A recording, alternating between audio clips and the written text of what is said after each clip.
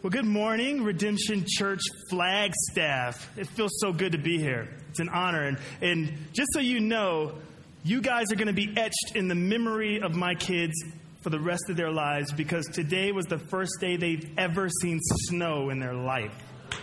You know? So they got to experience it. And my 5-year-old, he just couldn't wait. Got out, made him a snowball, and just pegged me right in the chest. So he loves the snow. My name is Pastor Wes, by the way. Wesley Little is my name. And God's funny because I'm 5'7", my wife's 4'11".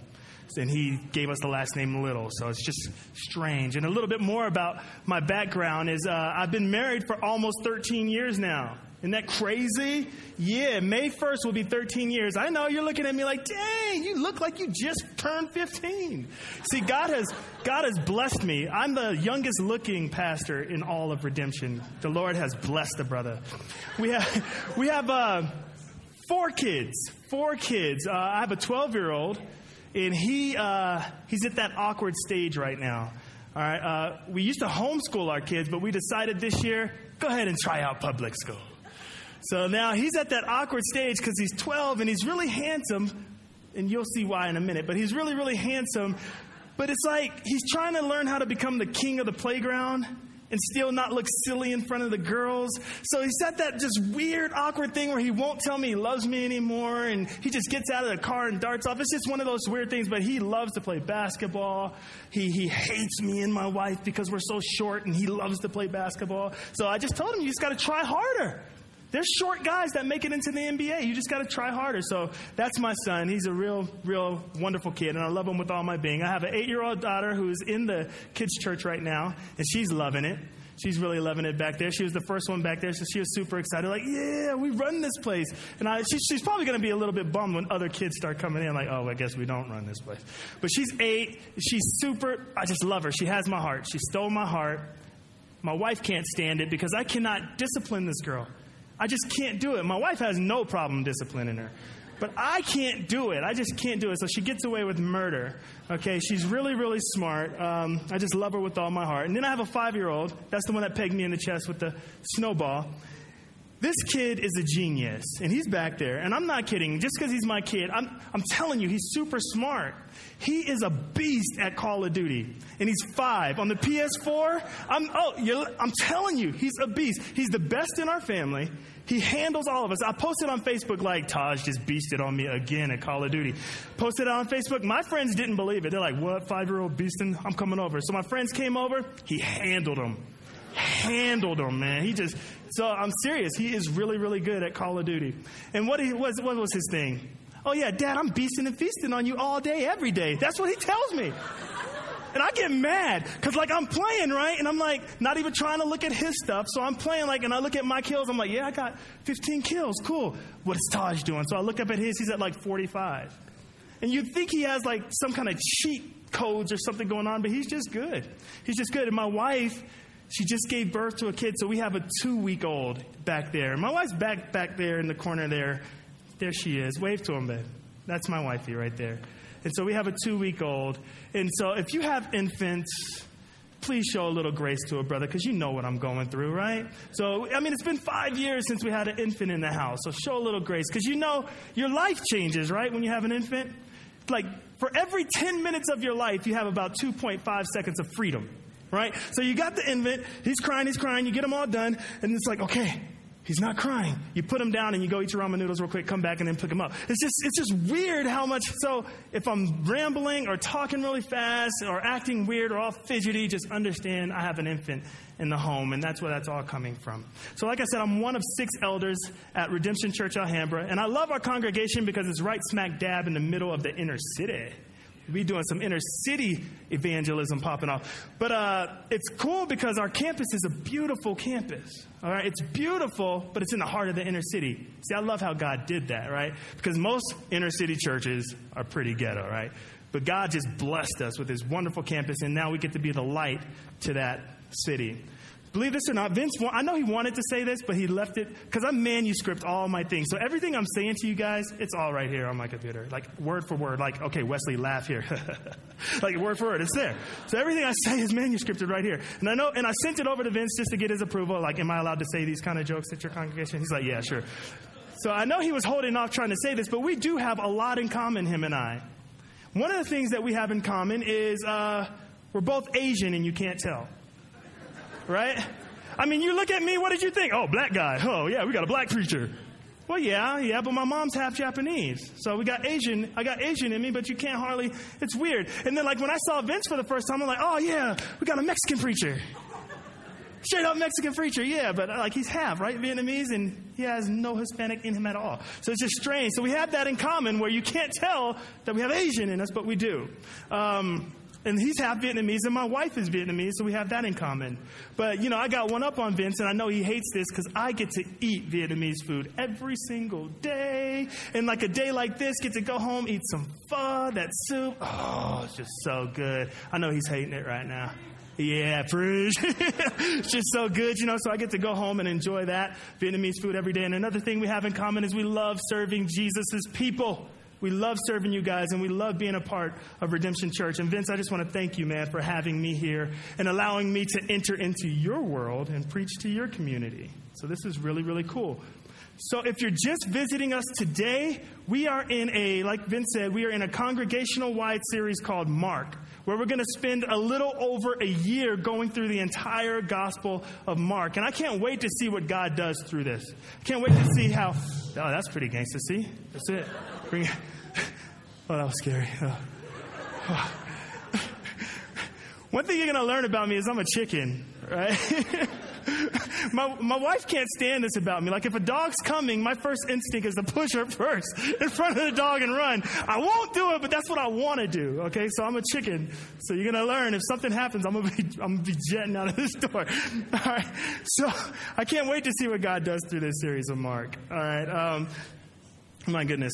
So there was a time in world history, right, where Rome was a powerhouse. Did you guys know that? There was a time in world history where Rome, everything happened through Rome. It was like the world. The world was Rome. And I remember reading about the life of Nero. Anybody know who Nero is? And when he first became emperor of Rome, he did a lot of good things when he was first emperor. Isn't that weird to say Nero and good things? That's just strange to put those things together. But he did a lot of good things. Did you know that he would honor his mother and his wife by having this parade and going around in the city and like with his mom with him and just parading around like this family emperor type deal? And did you know he used to give money to the citizens of Rome? He would give them money. I remember when my wife and I were just newlyweds, and we had our son, JD, and I was going to community college, and I was broke pretty much. I'm just trying to lead up to it. We were broke, we needed money. And George W. was the president at the time. And then out of nowhere, we got a check for $625. Now, I don't know if you're political and you know where that money comes from and you're against it, I'm sorry. But at that time, I was loving me some George W. Bush, okay? I was like, oh, man, because I needed that $625. So I can only imagine how they must have felt when Nero, out of nowhere, started, like, giving him money. Did you know that Nero actually gave the senators their first annual salary? Like, they were, like, on the payroll now. So I bet you they were happy with him on that. He also gave them a food stipend each month. So I was like, dang, Nero was hooking it up. So in the marketplaces, the food was banging. People had money to buy the food. The economy was booming. The entertainment value was high. So it was just good to be in Rome at this time. It was really, really, really good. Nero actually loved the circus. He loved music. He loved the theater. He loved sports. He loved all that stuff so much that he made his own Olympics. And it was called the Neronia. Isn't that funny? It sounds like Narnia. And it's funny because I'm reading the book of Narnia to my kids now. So when we were driving up here, what do you think they thought of? They were like, oh, So that's what snow looks like. Yeah, they were tripping out. It's like, yep, that's Narnia right there. So the Neronia would happen every 5 years, and it included music and gymnastics and riding. And you thought American Idol and America's Got Talent was original, didn't you? Even though we did jack it from Britain, right? Britain's Got Talent. But Nero was actually the first one to originate all these things, okay? But what happened and also it wasn't a foreign concept to take these emperors and kind of deify them in a way. Like, oh, this must be one of the sons of the gods. Or, oh, this guy he's a god. It was like that was not foreign at that time. So it didn't take long for corruption to start reaching the footsteps of Nero. All right, because his closest advisor, Seneca, began feeding his head with what a better Rome would look like. So he started not listening to his mom anymore, started listening to the senator, Seneca, and was getting his head filled with this poison. And so what happened was he started not to trust the closest ones around him. And so he thought his mom was plotting against him. So what do you think he did with his mom? That's right, he had her killed. Isn't that crazy? He thought his wife, he honestly didn't really love his wife too much because he married just to get into the family. But he had her killed as well so he can actually marry the woman he really liked. So he had her killed. He couldn't stand how Christians wouldn't deify him, how Christians wouldn't say that he's the son of the gods. So he would have them persecuted and many of them killed. So the citizens of Rome, they were getting really fed up with this tyrant. They were getting sick of Nero. And it's at this time that the Gospel of Mark was written. Isn't that crazy? It was around this time when all this tension was in the air, the gospel that we're going to be covering for over a year was written. So the Gospel of Mark in ways is kind of like a polemic against Nero's claim to be the son of the gods. So the Mark drove this claiming stake in the ground with the first sentence of his gospel, Mark 1:1. You're never going to look at this ever again, the same ever again. He said, the beginning of the gospel of Jesus Christ, the Son of God. That's how he started his gospel. So you know what he was doing. These emperors, Nero, all these people claiming that they're the Son of God. No, Jesus is the Son of God. So throughout this book, we see Mark carrying this claim, carrying this theme that Jesus is the Son of God. Pastor Vince, the first week of this series, did a great job when he spoke about the importance of John the Baptist. You guys remember that? Who was here for that? Who was here for that? All right, good. You guys remember that. He was talking about how John the Baptist was living in the wilderness, and he was proclaiming the need for repentance and proclaiming that there will be one that comes after him that will baptize with fire, because John the Baptist was baptizing with water, but there will be one that comes after him that will baptize with fire. Pastor Vince joked about the description of John the Baptist, and I don't know if it was too much of a joke, because I'm looking around. He said what? John the Baptist was a crazy man in the wilderness with a thick beard. He wore camel's hair. And I'm only assuming that there were 3 shades of camel, okay? So he had like the dark going on. He had the light and the medium tone, kind of like a plaid pattern, maybe. Some people know where I'm getting at. And he sat around and ate locusts. So to the people of Flagstaff, John the Baptist was what? A lumberjack, right? He probably graduated from NAU. I'm probably looking at a lot of his relatives right now, right? That's a diss. I know. That's a diss. You're allowed to laugh at yourselves. So Pastor Vince, he also preached about Jesus' baptism and how it's important for the followers of Jesus to get baptized as well, right?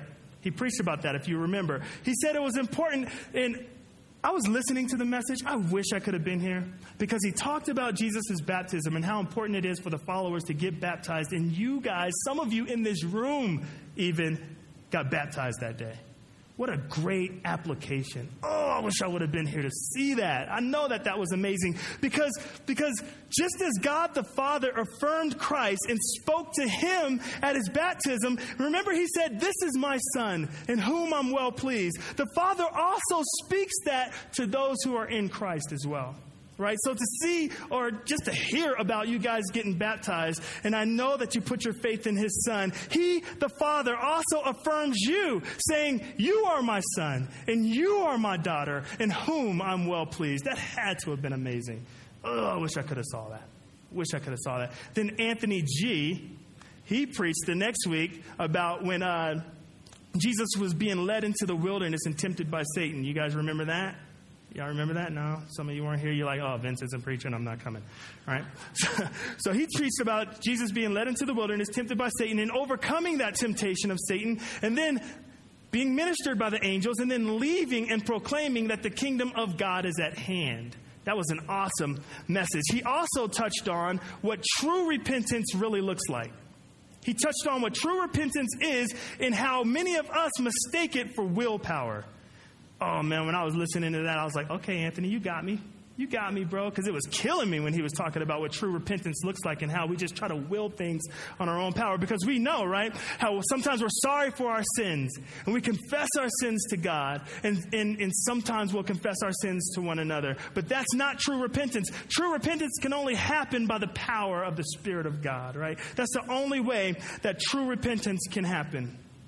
It's only through the power of the Holy Spirit that we're able to truly turn, that we're able to truly repent and believe that Jesus is sufficient for us in all things, right? It's only by the power of the Spirit that we can be able to turn from the sin that we actually love. We say that we hate, but we actually love. Turn from that and see that Jesus is the better. Guys, it's only by the power of the Spirit that we're able to do that.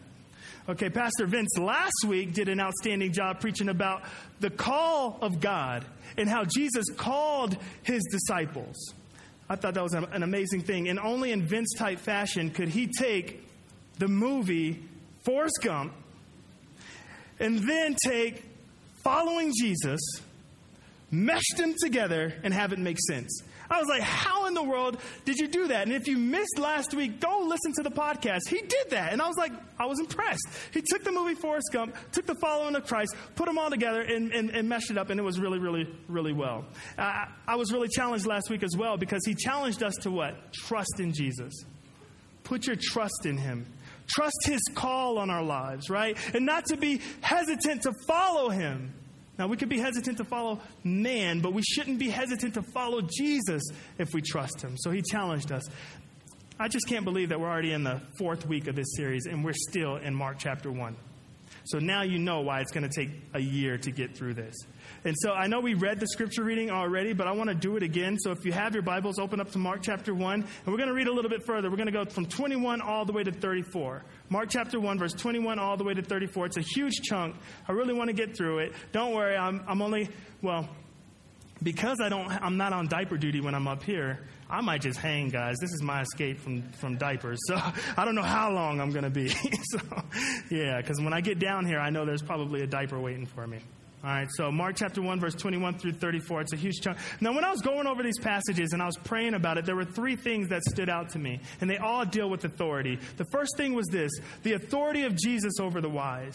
Okay, Jesus has authority over the wise. When he was in the synagogue, he was just handling his business up in there, wasn't he? That was just gangster to me, how he just rolled up in there and was just like shutting them down because he had the authority of God all over him. I don't know who sings the song, but I know Vince put me up on this song when we were coming back from California, so you can blame him for the secular reference I'm about to have. But that one song, I'm the man, I'm the man. Yeah, I can just, like, that plays in my mind when I read that portion of scripture when Jesus is in the synagogue, because he sure is. He's just smashing them with that authority. So that was the first thing that stood out to me. The second thing that stood out to me was how and it really got me. It convicted my heart of how Jesus has authority over his people. The authority of Jesus over his people. And we're going to spend majority of our time unpacking the personalized care that Jesus has for his followers.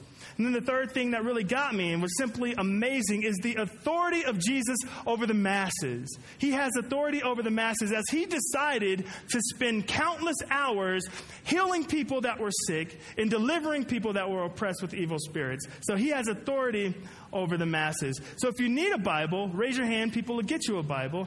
All right, yeah, there's some people about to get you a Bible. I see some hands up. And if you don't own a Bible, keep that Bible. But we are short on Bibles here this morning. So if you do need a Bible, but you own one, just leave it by the door on your way out.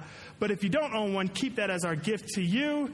Mark it up, bedazzle it, do all the things you need to do with it to make it your own, all right? So Mark chapter 1, verse 21 through 34.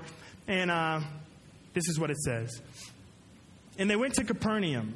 And immediately on the Sabbath, he entered the synagogue and was teaching. I'm telling you, I'm the man. And they were astonished at his teaching, for he taught them as one who had authority, not as the scribes. And immediately there was in their synagogue a man with an unclean spirit, and he cried out, "What have you to do with us, Jesus of Nazareth? Have you come to destroy us? I know who you are, the Holy One of God." But Jesus rebuked him, saying, "Be silent and come out of him." And the unclean spirit, convulsing him and crying out with a loud voice, came out of him. And they were all amazed, so that they questioned among themselves, saying, "What is this? A new teaching with authority. He commands even the unclean spirits, and they obey him." And at once his fame spread everywhere throughout the surrounding region of Galilee. And immediately he left the synagogue and entered the house of Simon and Andrew with James and John. Now Simon's mother-in-law lay ill with fever, and immediately they told him about her. And he came and took her by the hand, lifted her up, and the fever left her, and she began to serve them. That evening at sundown they brought to him all who were sick or oppressed by demons, and the whole city was gathered together at the door. And he healed many who were sick with various diseases and cast out many demons, and he would not permit the demons to speak because they knew him. Let's pray.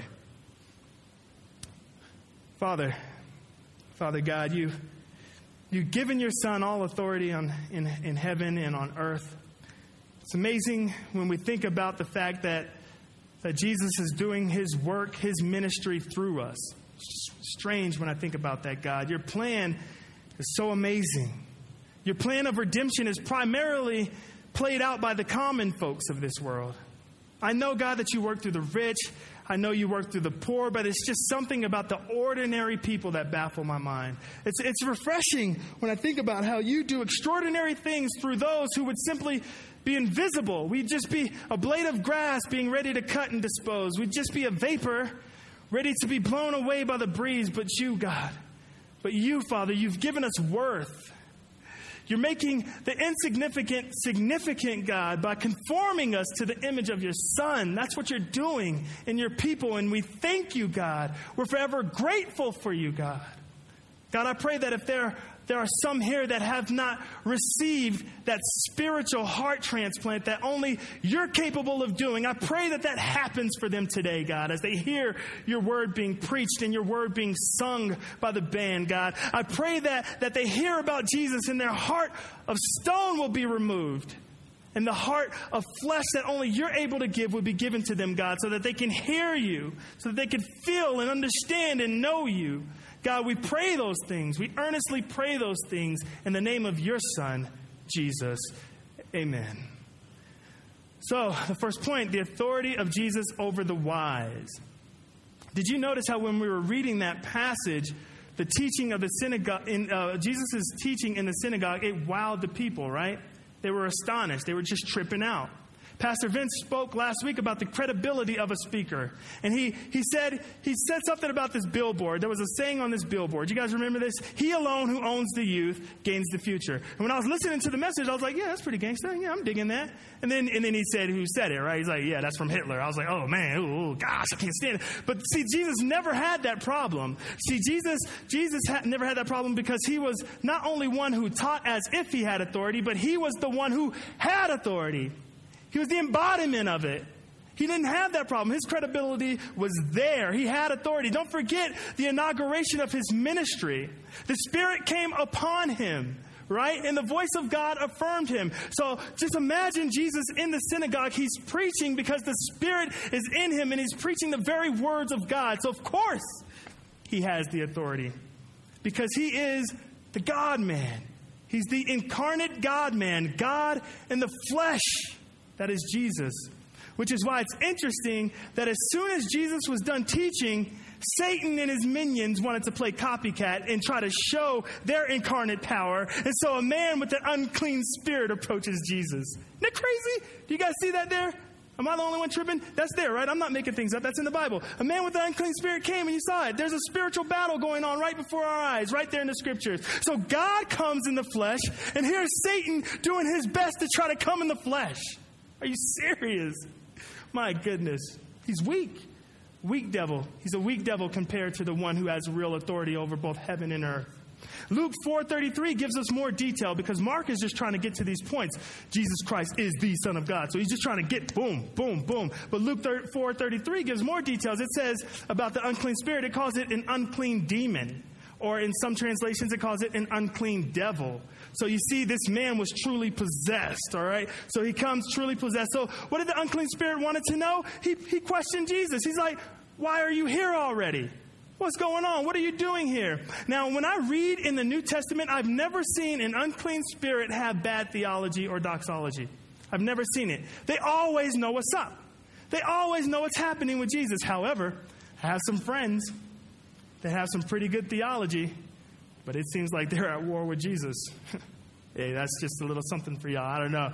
But I have friends that are like that. They have great theology, but there's something about Jesus that being in us that truly matters, right? There's something about moving with the power of the Holy Spirit in us that matters. All the knowledge about Christ will not save you. It will not save you. And that's what I try to stress at our congregation, because a lot of people in our congregation think that they have to be super knowledgeable.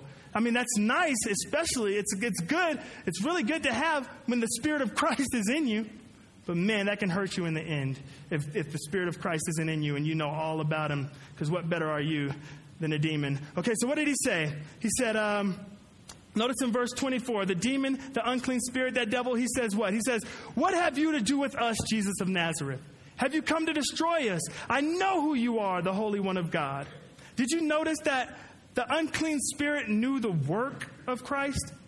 Knew the work of Christ. We got to understand that the work of Christ is definitely to bring salvation to the lost, right? Praise God for that. But for those who is not inhabited by his spirit, the work of Christ is to also judge those that don't have God's spirit in it. So this spirit, this unclean spirit, knew the work of Christ was there to destroy him. All right, so that was the work of Christ. It was there. It's just amazing to me. And then what did Jesus do as the Spirit was rambling on about who he was? With great authority, he pretty much told this demon to shut up, didn't he? He said, be silent and come out of him. And the demon did just that. And get this, it was only with mere words that the demon left the man. Jesus didn't come over and like lick his hand and smack it on his forehead and say, come out of him. Like, he didn't do that, right? Or he didn't come and he didn't do any of that stuff. It was with mere words. He just came over and said, get out of there. Now, there were all kinds of people up in this synagogue listening to this, right? Hearing this message. There were all kinds of people, rich people, poor people, scribes, Pharisees, Sadducees, all kinds of people. So we see here that they were all amazed, right? However, they are all amazed that Jesus commands even the unclean spirits and they obey him. So everybody was looking at Jesus like, dang, who is this dude? Jesus has authority over the wise. You guys get that? You see that there? He has authority over the wise. And last week, Pastor Vince spoke about the call of the disciples. He spoke about the 4 disciples, the 4 of 12 disciples that were called to Jesus. And one of those 4 was Peter. Now, it's interesting because many believe that the Gospel of Mark that we're going through was co-written by Peter. Pretty gangster, right? Who knew that? Who knew that? Got some Bible scholars up in here? Uh-oh, one person knew it. No, 2 people. Well, I'm going to talk to y'all afterwards and really see if you knew it. Yeah. But yeah, it was co-written by Peter. A lot of people believe that this could also be called the Gospel of Peter, or the Gospel of Peter and Mark. That's how much influence he had, which is why when we go through this gospel, you'll start seeing highlights of Peter. Now, when I say highlights, I'm not talking about da-na-na, da-na-na, right? I'm not talking about ESPN highlights, right? He wasn't like catching the touchdown pass. That's not what Peter was doing. He would show things. He would be very vulnerable with the truth about his involvement with Jesus, which is why at times we'll see how he wasn't as loyal as he should have been at all times. So that's why Peter is highlighted there. So when you see in verse 29 that they left the synagogue and immediately went to Peter and Andrew's house. You guys see that there? I'm not making it up. That's what it says, right? In verse 29. He left the synagogue and immediately went to Peter and Andrew's house. Now, this transition, it happens a lot in life. It's probably going to happen to you guys today. You're going to leave here and go home, maybe. Or some of you are going to go somewhere and eat some soup, maybe to the Vietnamese restaurant. I'm not going to recommend that place. I'm not going to do it. I can't. With every good conscience in me, I can't do it. But that's all Vince has. So he's going to go to the Vietnamese restaurant here and enjoy some mediocre soup. All right. So, but that's what's going to happen, right? We're going to leave here and then we're going to go home. They left the synagogue and went to Peter's house. Could you imagine They left the synagogue and went to Peter's house. Peter just witnessed the power of Jesus in the synagogue. What story did we just talk about? We just talked about this battle of Satan and Jesus, and Jesus pretty much casting this demon out of this man. Peter witnessed this. And now they're going to his crib. They're going to his house. I would be tripped out. Like, okay, Jesus, the dude that just did all this, is coming to my house. This had to be extremely challenging for Peter, right? Why was this extremely challenging for Peter? Because now Jesus is entering into his mess. Jesus is going to Peter's house, entering into his mess. Verse 30 says that they immediately tell Jesus about Peter's sick mother-in-law. That's there in verse 30. They immediately tell him. When I was reading this account, I had to stop for a good 10 minutes. And I had to pray to God. Because when I was reading this, I just got so shooken up. Because this story is just too close to home. It's just one of those stories that just, when the Bible just comes to life and it just does something to you. Because I have a mother-in-law that lives, my wife and I, my mother-in-law lives with us. And she has a mental disorder. So I find myself sometimes when people come over, I find myself explaining or immediately telling them about her. It's interesting. Get it together, Wes. Don't do that. You a man. You don't cry. You don't cry. So I can only imagine what Peter was going through. The mind of Peter, because I'm there. What would Jesus think of me when he comes into my house and he sees in my house lay this sick woman after he just healed this dude? What would he think of me? Will Jesus revoke my call? He called me. Will he take that away now that he sees my mess? Now that he knows who I am? Now that he sees what's in my house? Is he gonna take that away? God, I knew I wasn't fit to serve alongside you. Now you're in my house. You see who I am. You know what I really do when the lights are off. I knew I wasn't fit, Jesus. But what did Jesus do? What did he do? Without words. He didn't use words this time. Don't forget, with mere words, he cast out the demon. Without words, he walks over to the mother-in-law and he grabs her and touches her. He touches the mother. I just can't believe it. It drives me insane when I think about the care that Jesus has for his people. He touches her and he lifts her up and she is healed. That is amazing to me. The intimacy that Jesus has for his people. He didn't shame Peter, did he? He didn't shame Peter that in his house lay this sick woman. But no, he comes and shows just how much he loves Peter and his family. And he reaches down and lifts her up. And she is healed. And she does what she does best. She starts to serve them immediately. That is beautiful to me. That shows me another level of Christ that is just, I can't even explain. I just love him all the more. That's my mother-in-law, guys. That's my mother-in-law I'm reading about. My mother-in-law, she loves to serve people. Yes, she still has a brain disorder, but she loves Jesus. I'm not kidding you. She loves to worship Jesus. She loves serving people. When my wife and I have our doubts, when my wife and I are struggling, she always comes to us and questions us. You love Jesus, don't you? You trust in God, don't you? You believe in God, don't you? Yes, Mom. Yes, we do. I can only imagine what Peter must have felt when that unconditional love of Christ touched his home. When the unconditional love and the healing hands of Jesus touched his mother-in-law. What about you? Will you trust him? Will you trust Jesus? Will you trust Jesus to love you unconditionally like he just showed for his people here? Do you trust him enough to leave this place and not leave him here, but to bring him home so that he can see your mess? Will you trust him? Will you trust him? Oh, daughter of Christ, I know you're in here. Daughter of Christ, who has bewitched you? That you believe Jesus isn't interested in your mess at home. Who has shamed you to believe that? Who has bewitched you? That's not true. He is interested in your mess. Oh, Son of God, Son of Christ, who has tricked you into believing that Jesus isn't interested in your struggle? Dang, that's gangster.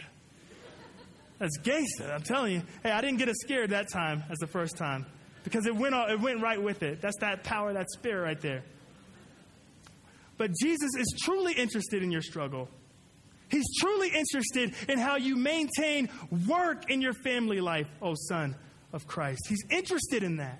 He's interested in how you maintain school and family and church and all those things. Will you bring him home with you? Will he be a part of who you are? He's interested in you. Because Jesus will touch your household just like he came in and touched Peter's. And that spiritual fever of doubt will leave your house, just like that great fever left his mother-in-law at the embrace of the Messiah. Oh, will you embrace Jesus this morning? So it's not enough to just experience Christ, guys. It's not enough to just experience him and his love in this type of setting. Oh, will you bring him home? Bring him home. Live it out. All of life is all for Jesus. Oh, let's live that out. Let's be a shining example of that statement. Why? Because Jesus has authority over his people. For the third point, Jesus has authority over the masses. Remember in verse 28, it said that his fame spread everywhere throughout all the surrounding regions of Galilee. That's what it says in verse 28. I like for you guys to check out those things because, in this day and age, people will say things are in the Bible, but it's not. So every time I read a passage, I do say that. It's there, right? You guys can look. It's there. I'm not making it up. So that is there, right, in verse 28. His fame spread everywhere throughout the surrounding region of Galilee. The overwhelming joy that was felt in that house at Peter's time, it added on in verse 32 because it says they, the disciples, right? They brought to Jesus all who were sick and oppressed by evil. That's right. That's there, right? In verse 32. They did that. They got hyped up. They brought Jesus home and was like, dang, just like the synagogue, he's over here healing us. They just got so excited that they went out and brought the whole city. They brought the whole city. So I'm telling you this. I'm telling you, Satan and his minions. I listen to Spurgeon, or I read Spurgeon a lot. So a lot of my stuff is old school. I like to paint pictures and things like that. So that's where I got Minions from, and Despicable Me, right? So Satan and his minions, they know the work of Christ. They know the work. So Satan knew the plan of Christ was to give his spirit to inhabit his people and thus furthering the kingdom of God. So Satan tried to get a 4,000-year head start and start inhabiting people. And then in the course of hours, what happened? The sick were being healed and the oppressed were being delivered by demons. I mean, not by demons. The oppressed were being delivered, not by demons, by Jesus. The oppressed were being delivered. Those evil spirits were gone in the course of hours. So you could tell I just know Satan was frustrated at this point. All this time I put, and here's Jesus in hours, in a night, just healing all these people. Just healing all these people. And the interesting thing I thought was interesting about this wasn't at the synagogue, right? This wasn't at the synagogue. This wasn't in a palace that all this was taking place. It wasn't in some dark alley where only the poor could witness this. The city was flocking where? Where was the city flocking to? Where were the people coming to be healed and delivered? They were coming to Peter's house, an ordinary house. They were just coming to a regular fisherman's house. Now, he wasn't poor, he wasn't rich, he was just a dude. You know what I mean? They came to his house. God can use us in the same way. God can make our house great. How? By his presence being there. Will you bring him home? I'm telling you, God can easily have the masses flocking to our house. He can. Why? Because his love is found at our house and the masses will flock there.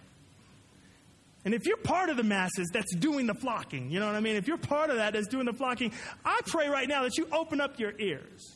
Please just open by the power of the Spirit. Open your ears and open your eyes and see, because I wonder if there is a house in Flagstaff that's just like Peter's that you can go to and run to. I bet you there is.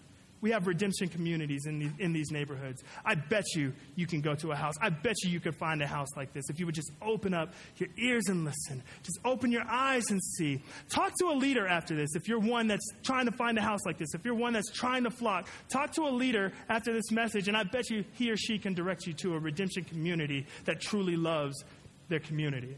And on the back of that informational card, there is one redemption community that they're highlighting this week. So that's a good place to look too. But why? What was the reason for people flocking to Peter's house?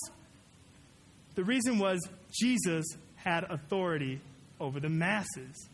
his authority. It rang out. They knew where the power was. They knew where all that was happening. Oh my goodness, come on, Wes. They knew all that was going on was at Peter's house, and that's where the authority was, so they flocked there. So that's why they were there. And I'm going to close.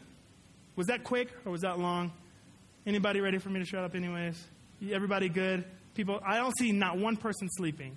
So that's really, really good. And I haven't seen a yawn, unless you guys are really good at hiding yawns and know how to sleep with your eyes open. All right? So we're going to close. And when we close, I know that what we like to do at this particular congregation is to reflect on things. So I want you guys to reflect on those three things. I want to pose a question to you.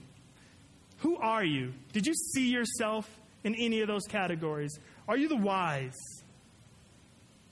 Are you the wise? Are you one that has everything pretty much figured out? You know what your life is going to be like. You have the plans mapped out. And actually, you have the plans mapped out, and you're on the trajectory to reach your destination. You're there. Your life is good. You're the wise. You're smart. You consider things except for Jesus having authority over your plans and your actions. So are you the wise, but you never factored in the authority of Jesus over your life? Jesus isn't the center of it all, and Jesus has very little sway in anything that you do in your life. Is that you? Just really think, man, I'm going to move here to this city. You don't factor in your church. You don't factor in Jesus. You don't factor those things in. Man, I'm going to do this, and I'm going to do that. I'm going to go to this school or that school. Does Jesus have any sway in that? Does Jesus have any say in that? I pray that you begin, if that's you, I pray that you begin to reassess your life with the authority of Jesus at the forefront. Start thinking about what your life would look like if Jesus was at the forefront of it, dictating the directions that you go. So are you the wise? Or are you a follower of Christ? Are you one that said, you know what? I trust him. I trust him. I believe in him. I'm following him.